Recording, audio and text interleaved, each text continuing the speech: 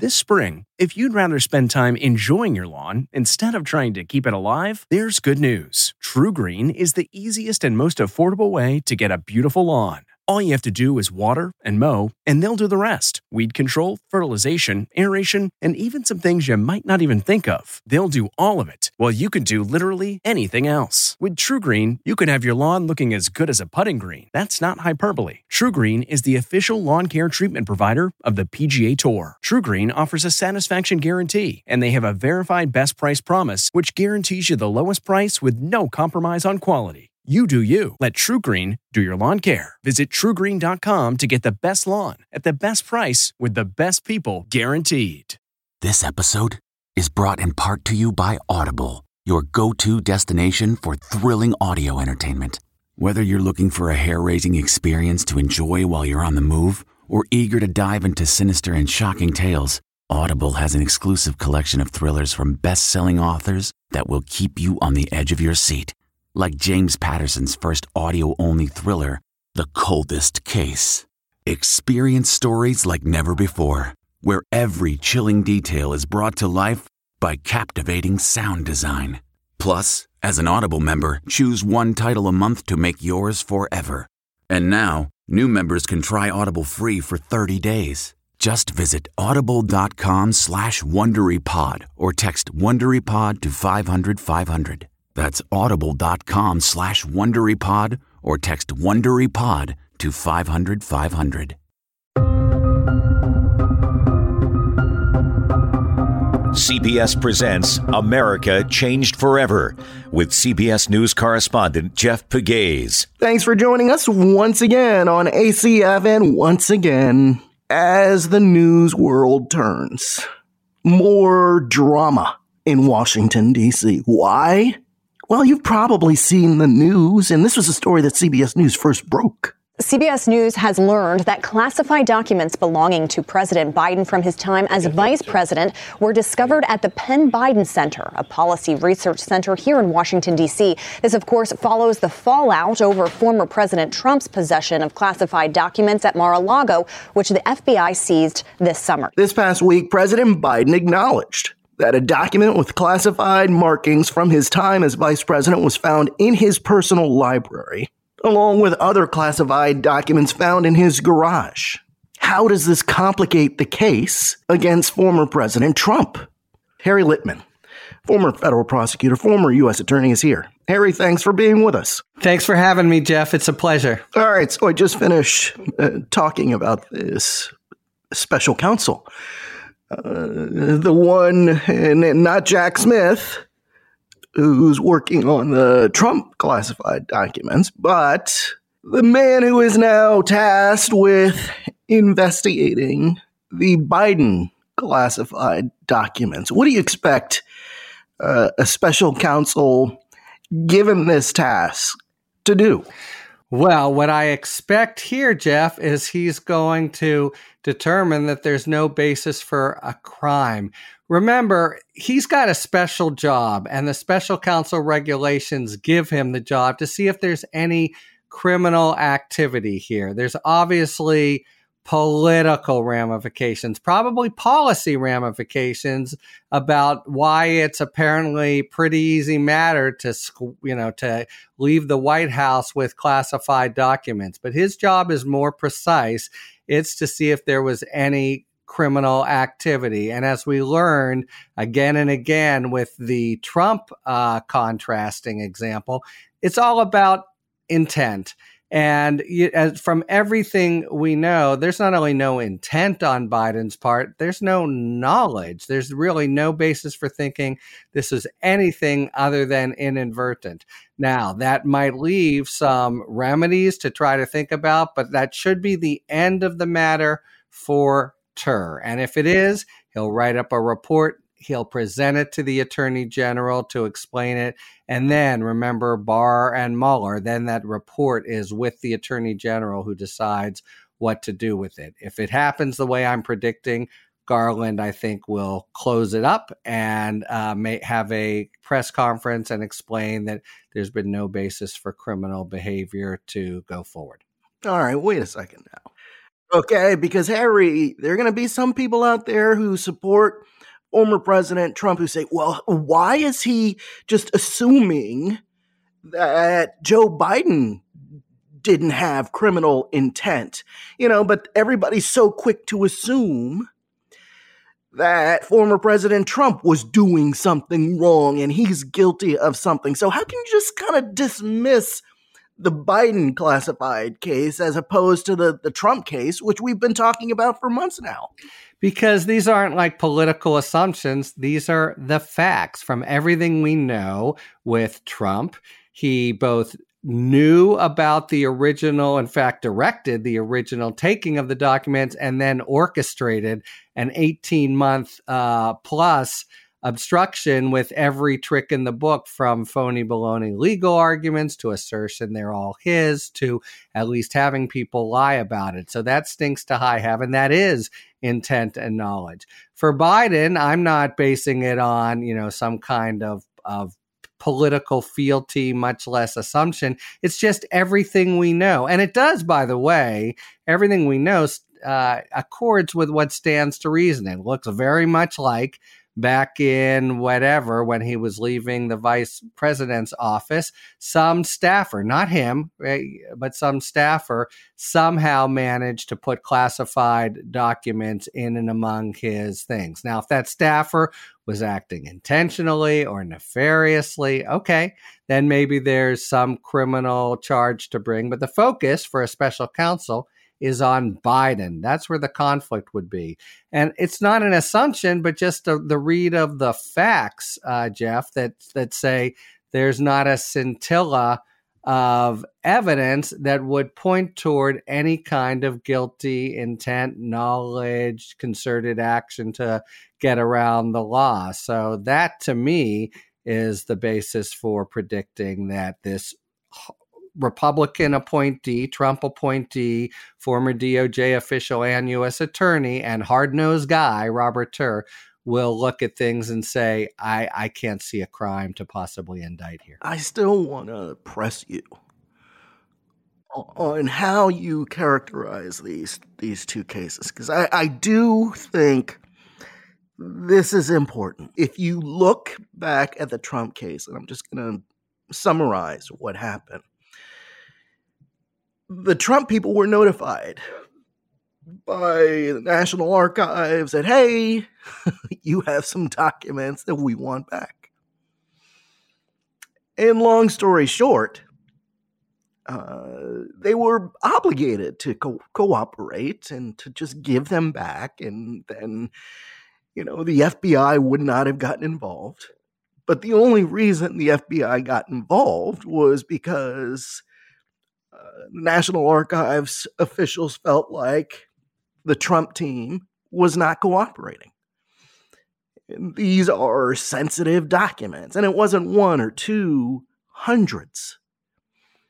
And I think, in fact, there are still questions about whether everything has been handed over. So if you contrast and compare these cases, that's the difference here. Just based on what we know, and there are still some questions about when the Biden folks discovered these documents. There's still some questions. But the fact that the president, Joe Biden, is pledging to cooperate, pledging to, to be as transparent as his attorneys allow him to be, it says something, because part of the problem in the Trump case, and as I've said on this program and others many times, the FBI did not want this to blow up into a big thing. I had sources telling me before it became a thing that we didn't want this to become a thing. And it became a thing because the former president kept fighting them. Had he, and this is probably what the Biden team is going to do, they're going to turn everything over, and it'll be done. But in the Trump case, it's just fight, push back. They're my documents. They're not the government's document. And that's why we're in this situation. So, yes, the fact that Biden has found some classified documents, it does complicate the optics of the case swirling around Donald Trump, doesn't it? Yeah, for sure. It's just going to give rise to these, talking points, and it gives a kind of a club to the Republicans to beat DOJ with. And it is, however, as everything you've laid out makes really clear, Jeff, intellectually dishonest. Look, what is Trump being investigated for now? It's not even. There's a chance of a charge for intentionally taking them away, which we know based on the evidence he did do. But everything about the criminal conduct is the charge is obstruction, and it's because once you know there's an investigation, you don't cooperate. So the optics, if you will, consist really only of a bare bones fact that there were some documents taken away from the office that there shouldn't be. But the crime, which again, that's what Tur is in there to investigate, that arises in Trump's case, because once that happens, and just to, by the way, amplify one thing you said, they didn't. The only reason the archives eventually found it out, Trump team never told them. As opposed to Biden. But, Biden's played an open hand right away. And that's just not a contrast in the facts. That's a contrast in the law when it has to do with what the special counsel is about, which is trying to see if there's any criminal case to put together. There's just no doubt that people are going to say, I think Josh Hawley said yesterday, it's an astounding, symmetry. It's all the same. Of course, that's going to happen. But on the criminal idea, it's night and day. Yeah, let's simplify things even further. Let's say, Harry, you're the U.S. attorney and you're investigating some sort of drug case. I'm a potential witness or potential suspect. Investigators approach me, ask me questions, I lie, I obstruct. You bet. What you stated, you've violated a couple laws right there. Boom, boom. Instead of just telling the truth. This is what I got. I'm sorry. I'm going to turn it over to you. Yes, I had drugs in my house. Just be transparent, or bring in an attorney to, down to FBI headquarters, and the attorney will talk it out with investigators, and it shows that I'm willing to cooperate. Hey, let's make a deal. I don't want to go down with these guys. Let's find a way to make a deal. 100%. But I'll just add to the sort of facts here. If you have drugs and you play an open hand, you're still in trouble because you're not supposed to have drugs. It isn't against the law. I think it's a policy problem, and it's now a political problem.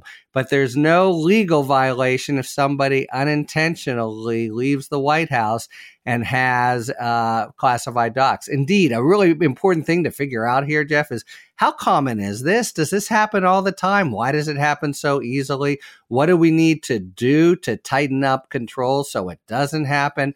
All of those questions, important questions, and all of the political considerations, which aren't so important but are going to dominate the discussion space, just really have to be kept separate from what a special counsel does. And that is, was there a crime? And, if there wasn't, the job of the Department of Justice is to quickly close up shop there. I do think that's what will happen. People will still scream and cry about it and say, politicization, dual treatment, even though the person who's going to make this determination is a former Trump U.S. attorney.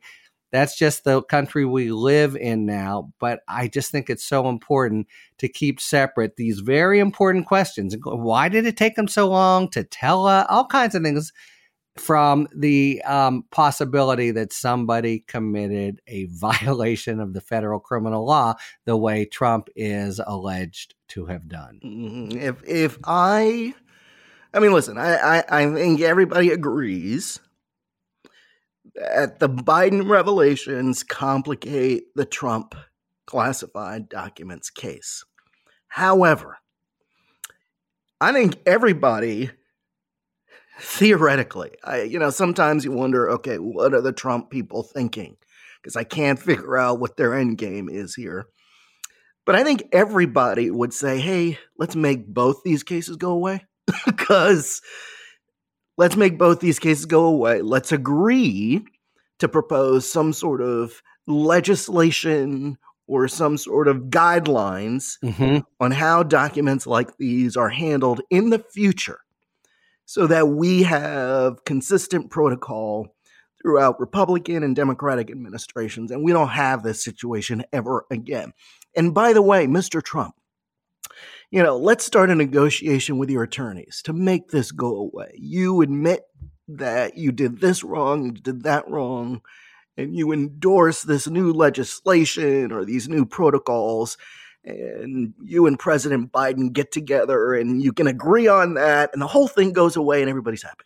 I agree. I see all that except that last little part. I think no matter what happens here, as consistent with justice and law or not, people are going to scream, and that's the unhappy hand that Garland has been dealt. So he knows he's not going to quiet everything down to zero, but he's going to just try to at least convince some reasonable middle, if it still exists, of the country that he is on the up and up. He is about facts and law. He isn't about politics.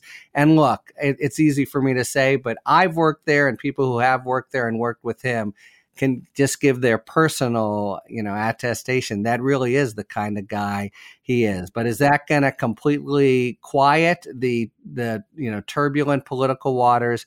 No way. We know that already. Yeah, and that's one reason why we like having you on ACF, is because you've been at the Justice Department. You've worked at a high level. With Merrick Garland, actually, I can add. Yeah. You know who he is, and you know how the political winds can shift.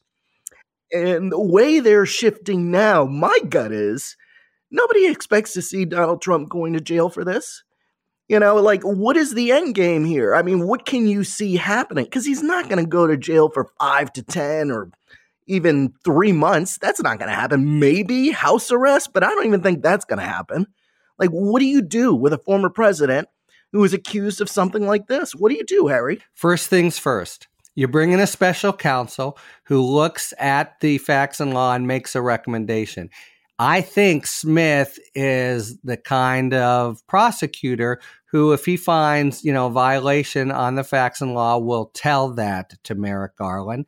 And then it's very, Garland has, I don't mean to say exactly, a lot of cover as if he's doesn't have the political will otherwise, but then it really justifies the charge. Now, at that point, you're 100% right, Jeff. There are a lot of people, howling on the other side who want him in an orange jumpsuit till the day he dies. And looking at, the whole situation in the country, whatever past precedents there are, say with Nixon, you can imagine that the right, and that's between, in air quotes, kind of result would be much less vindictive than that would be some kind of admission of wrongdoing and just having him leave the political arena forever. Will he agree to it? How exactly would it be structured? Hard questions, like everything else with Trump. It's all, its own kind of example. There's no precedents to look to. But your point, I think, is far-seeing and sophisticated. Some of the real, drum beating to put him away and forever is just going to give ground, I think. Yeah, you brought up a good point. This idea that the punishment for a former president, Donald Trump, is not jail time, but a political one. This idea that he can never run for office, any office, again. Because if you look at the other, and we're just talking about one case here. And when we talk about the Trump cases, I mean, obviously there are the January 6th related cases, fake electors, all sorts of legal problems here. And increasingly, the classified documents case to me seems like the one that poses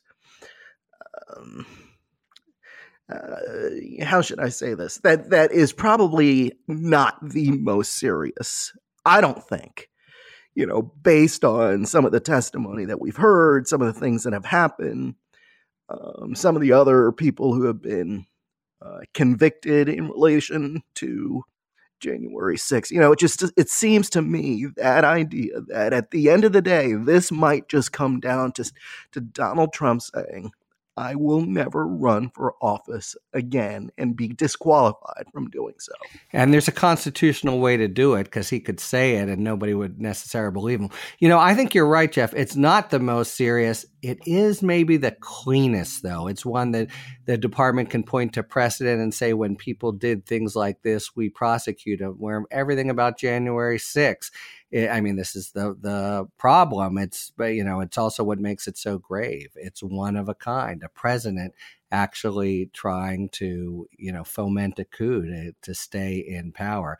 That is mind-boggling, an assault right at the heart of the democracy, but it's very much a newfangled situation. There's a lot of complicated aspects to it. Whereas the Mar-a-Lago stuff, at least what I'd been thinking to date, and that is sort of the tragedy of what happened the last week with Biden documents. It just makes it much more murky. But it's not a trivial case because again and again and again, knowing the stakes, Trump doubled down and kept the documents and all the risks that entails. And it's a fairly clean one relative to January 6th, but it's gotten definitely mucked up now by the whole Biden aspect of things. I think the department's hope is if a special counsel comes in and makes quick work of a recommendation to not bring criminal charges, that it all gets kind of set to the side. Hard to know, hard to see in our current political climate where immediately so many people came out of the box and said, aha, j'accuse to the Department of Justice. They do that for their own political interest. That's not going to change. Ari Litman, thanks for your time. Thank you, Jeff, for having me. As always, a pleasure. Let's focus on the case in Georgia. This past week, the special grand jury impaneled to look into the 2020 election in Georgia finished its work. And here's what that means. That means that there is a report that the special grand jury in Atlanta, it has finished its work, and it could possibly bring the case closer to criminal charges against former President Trump and others. The judge, Robert McBurney, who was overseeing this special grand jury, issued a 2-page order this past Monday dissolving the special grand jury, saying that it had completed its work and submitted a final report.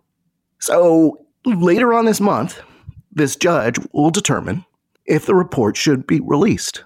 We're going to talk about that with Tamar Hallerman, who is a reporter for the Atlanta Journal-Constitution, and I don't think anyone knows this case any better. So, Tamar, tell us what do you think is going to happen next with this grand jury? Well, we at least know the next thing that's going to happen, but after that is anyone's guess.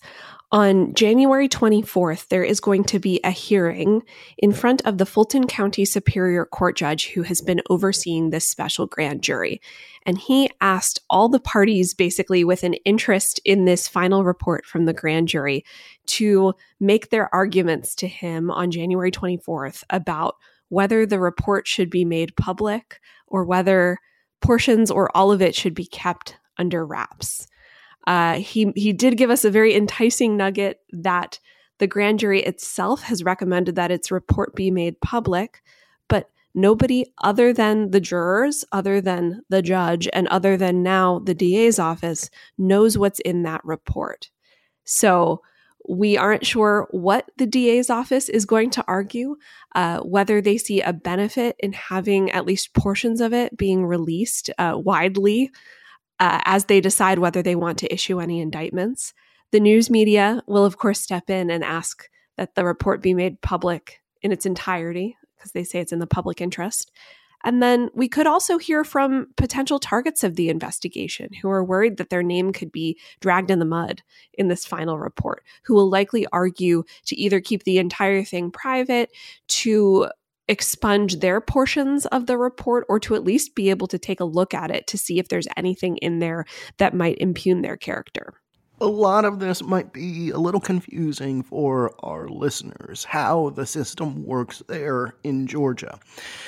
So, based on this grand jury report, how does the prosecutor in the case, Fani Willis, make her decisions? Sure. The DA has the final decision-making authority when it comes to this investigation.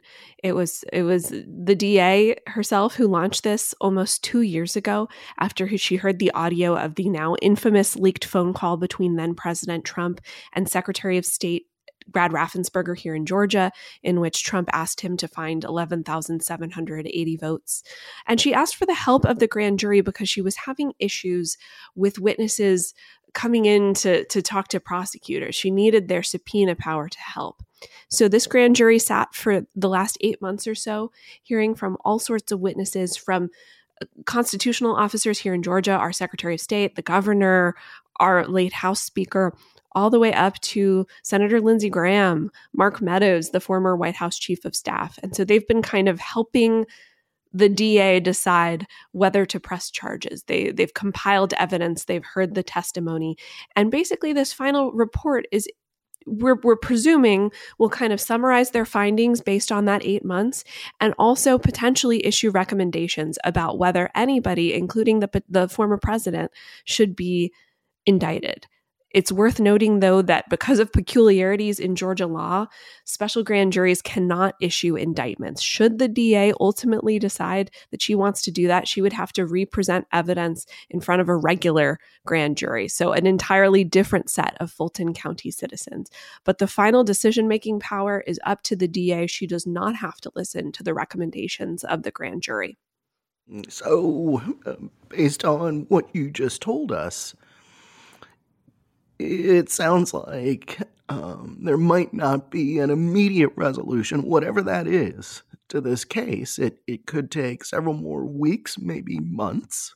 Absolutely. It could even take potentially upwards of a year. It's really up to the DA. And it's, of course, up to this judge overseeing the case. I'll be curious to see how much of any of this report does he want to be released out there.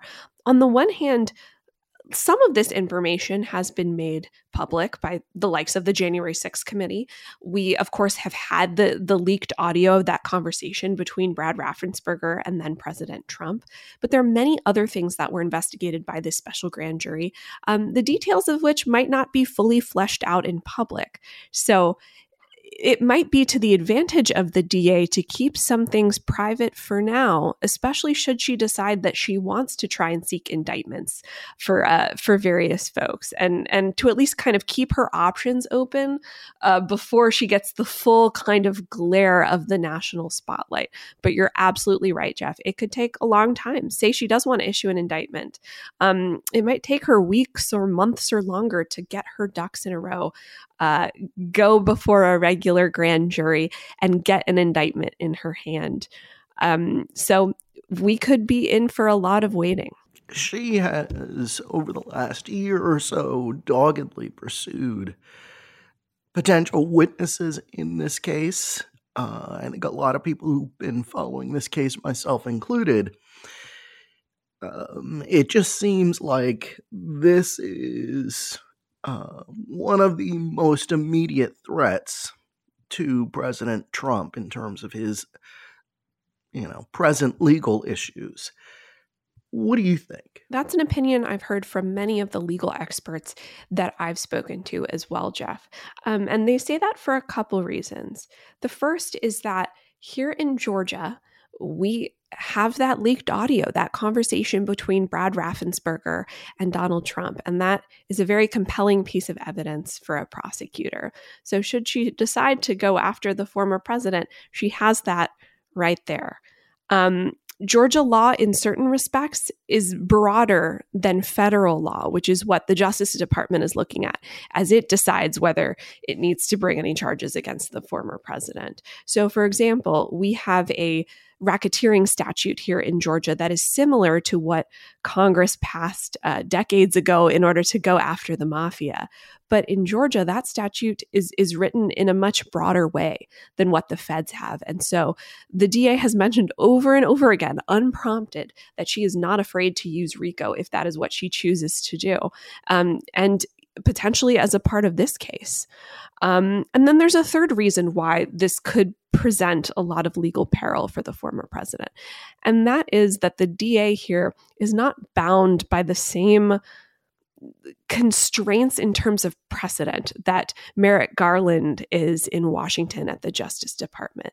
Merrick Garland has to worry about the optics of what it looks like for a Democratic administration to be going after its Republican predecessors and the precedent that sets moving forward for the United States of America.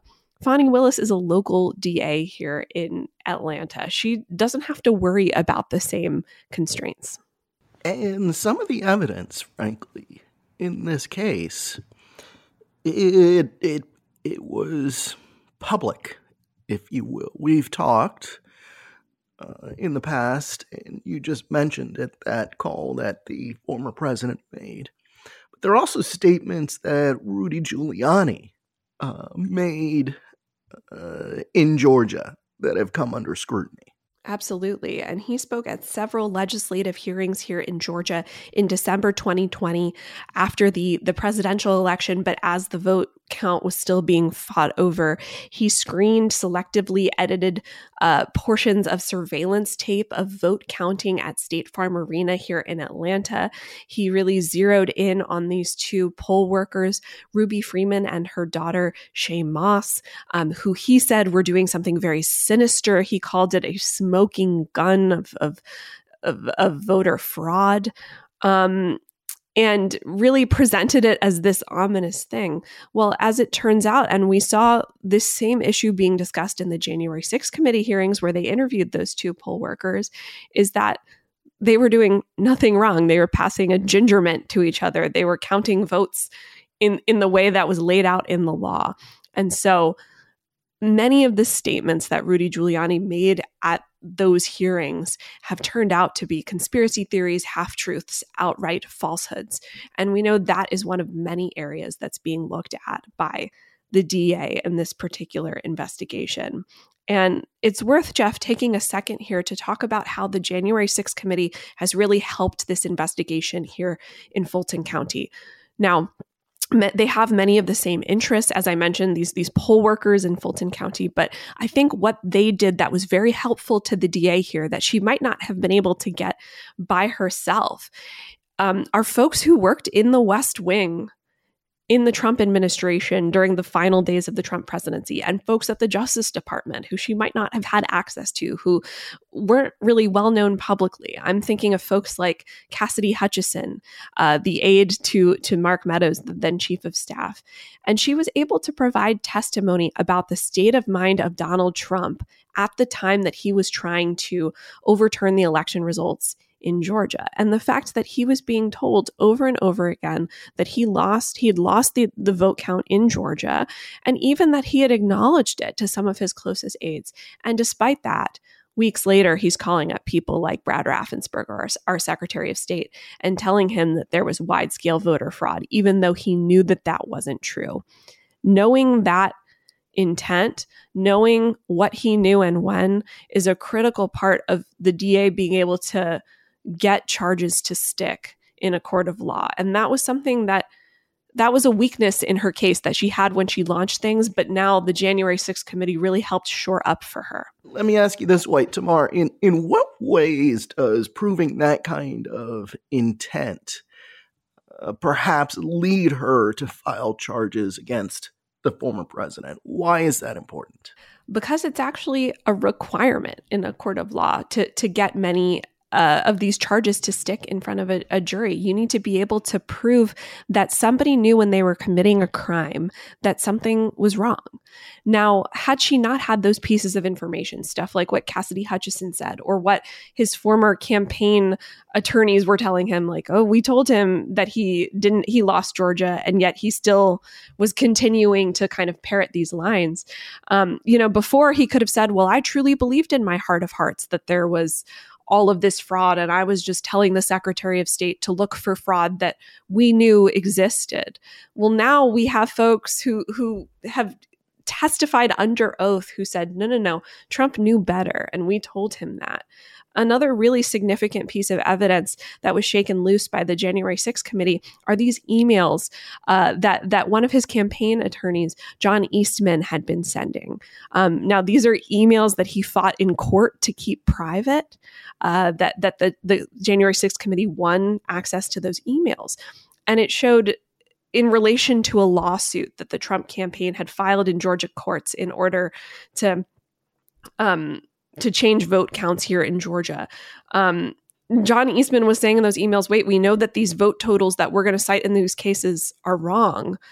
And yet Trump signed his name to that anyway, that attributing that they were true. And so that's a very crucial piece of evidence to the DA, and something that can really help her get charges to stick should she want to indict folks like the former president. Given what happened post-2020, outlined in some of the evidence presented by the January 6th committee, some of the information we've heard coming out of this special grand jury, given what happened in Georgia, we've already been through the midterm elections, but are there questions about the security or the credibility of Georgia elections because of what was happening post 2020 presidential election? Well, sure. There's still many base voters in the Republican Party here in Georgia who have serious questions about the way that elections are run, not only in Georgia, but nationwide. Polling has shown that consistently. Something like 3/4 of primary voters in Georgia were thinking that in the lead up to the midterm. And it's interesting to hear that, but then know at the same time that Secretary of State Brad Raffensperger was comfortably made his way through a Republican primary against a Trump-backed primary challenger, Jody Hice. So kind of despite those concerns, he was able to easily win his primary and cruise to re-election this fall. Part of that was because of Democrats stepping in to reward him for standing up to Donald Trump, actually going in and voting in the Republican primary in order to voice their satisfaction. But Republicans were also able to win over some of their own skeptical supporters when in 2021, when they went and passed what was a really controversial overhaul of Georgia's election system, really tightening up rules when it came to absentee ballots, drop boxes, even who's able to hand out water bottles in line to voters. That whole package was designed to help win over these skeptical Republicans who I think were very convinced by what the former president and his allies were saying about how insecure our voting system was. And in Georgia, you saw that our incumbents were able to all win re-election, including Brian Kemp, who was on the wrong side of President Trump in the aftermath of the 2020 election. So I think we can see that they were able to win back a lot of Republican support. You know, based on what you just said, the final piece of sort of restoring the credibility or any questions about Georgia elections is really what happens in this case. You know, how this case turns out one way or the other. It'll sort of be the final word in the 2020 election and how Georgia held its election and, you know, the credibility of the election, whether it stands up. But there's going to be a real question of whether a lot of these Republicans who are concerned about election integrity, there's a real question if they're going to be willing to listen to this. Many folks are extremely dismissive of this investigation and of the DA and her intentions. She's a Democrat. She's up for re-election next year, as is Donald Trump, who she's investigating. And so I think a lot of people have dismissed this as a politically motivated witch hunt designed to help Democrats in the 2024 elections. So she has been doing everything that she can to kind of show folks that she's doing this not as a partisan, but as somebody who swore an oath to uphold the laws and investigate potential crimes to the full extent of the law. And so she's been doing everything she can to try and prove that to folks. Judge McBurney, who's been overseeing this grand jury, has also been doing that as challenges have come up along the way. But I have a feeling that there will still be a significant proportion of Republican voters it won't matter to them what comes out of this. It will have been tainted from the beginning. Well, but I would say, based on your reporting and what we were talking about at the beginning of our conversation, that's why it is going to be so important for this judge to release the findings or the report by this special grand jury, to essentially hear what the grand jury, which is supposed to be made up of, our peers or the accused peers, in terms of these are everyday people. They've been looking into this case. They've been listening to testimony. It is important that we see and that Georgians see what they have determined. Absolutely. And from my understanding, based on some witnesses I've talked to who've spoken to that special grand jury, even though Fulton County is an overwhelmingly Democratic county, there are still folks serving on that, or who served on that special grand jury, who had real doubts about the election and the way that it was carried out. So I'll be very curious to see how this final report is framed, how many new details are going to be in there. But a real question heading into this hearing on the 24th is how much the judge lets potential targets of this investigation be able to go in and read the report ahead of time and try and scrub portions of it from the record. There is legislative precedent for that. Court precedent for that here in Georgia, a court case in 1961 that makes it illegal to impugn the character of public officials in anything that's not an indictment. And because this special grand jury does not have the power to indict, it is possible that especially recommendations in terms of charging different folks, that could end up being scrubbed from the document, at least temporarily, until the DA decides what she wants to do. Tamar, thanks for your time. Of course. Thanks for having me.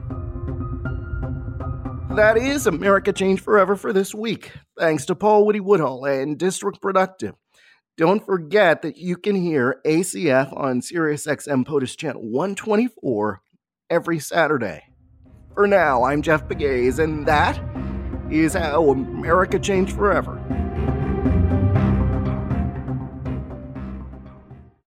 Hey, Prime members, you can listen to America Changed Forever ad-free on Amazon Music. Download the Amazon Music app today. Or you can listen ad-free with Wondery Plus in Apple Podcasts. Before you go, tell us about yourself by completing a short survey at Wondery.com/survey. The Hargan women seemed to have it all. We were blessed. My mom was amazing. But detectives would soon discover inside the house there were the bodies of 2 women. A story of betrayal you would struggle to believe if it wasn't true. I am just praying to God, this is a sick joke. From 48 Hours, this is Blood is Thicker, The Hargan Family Killings.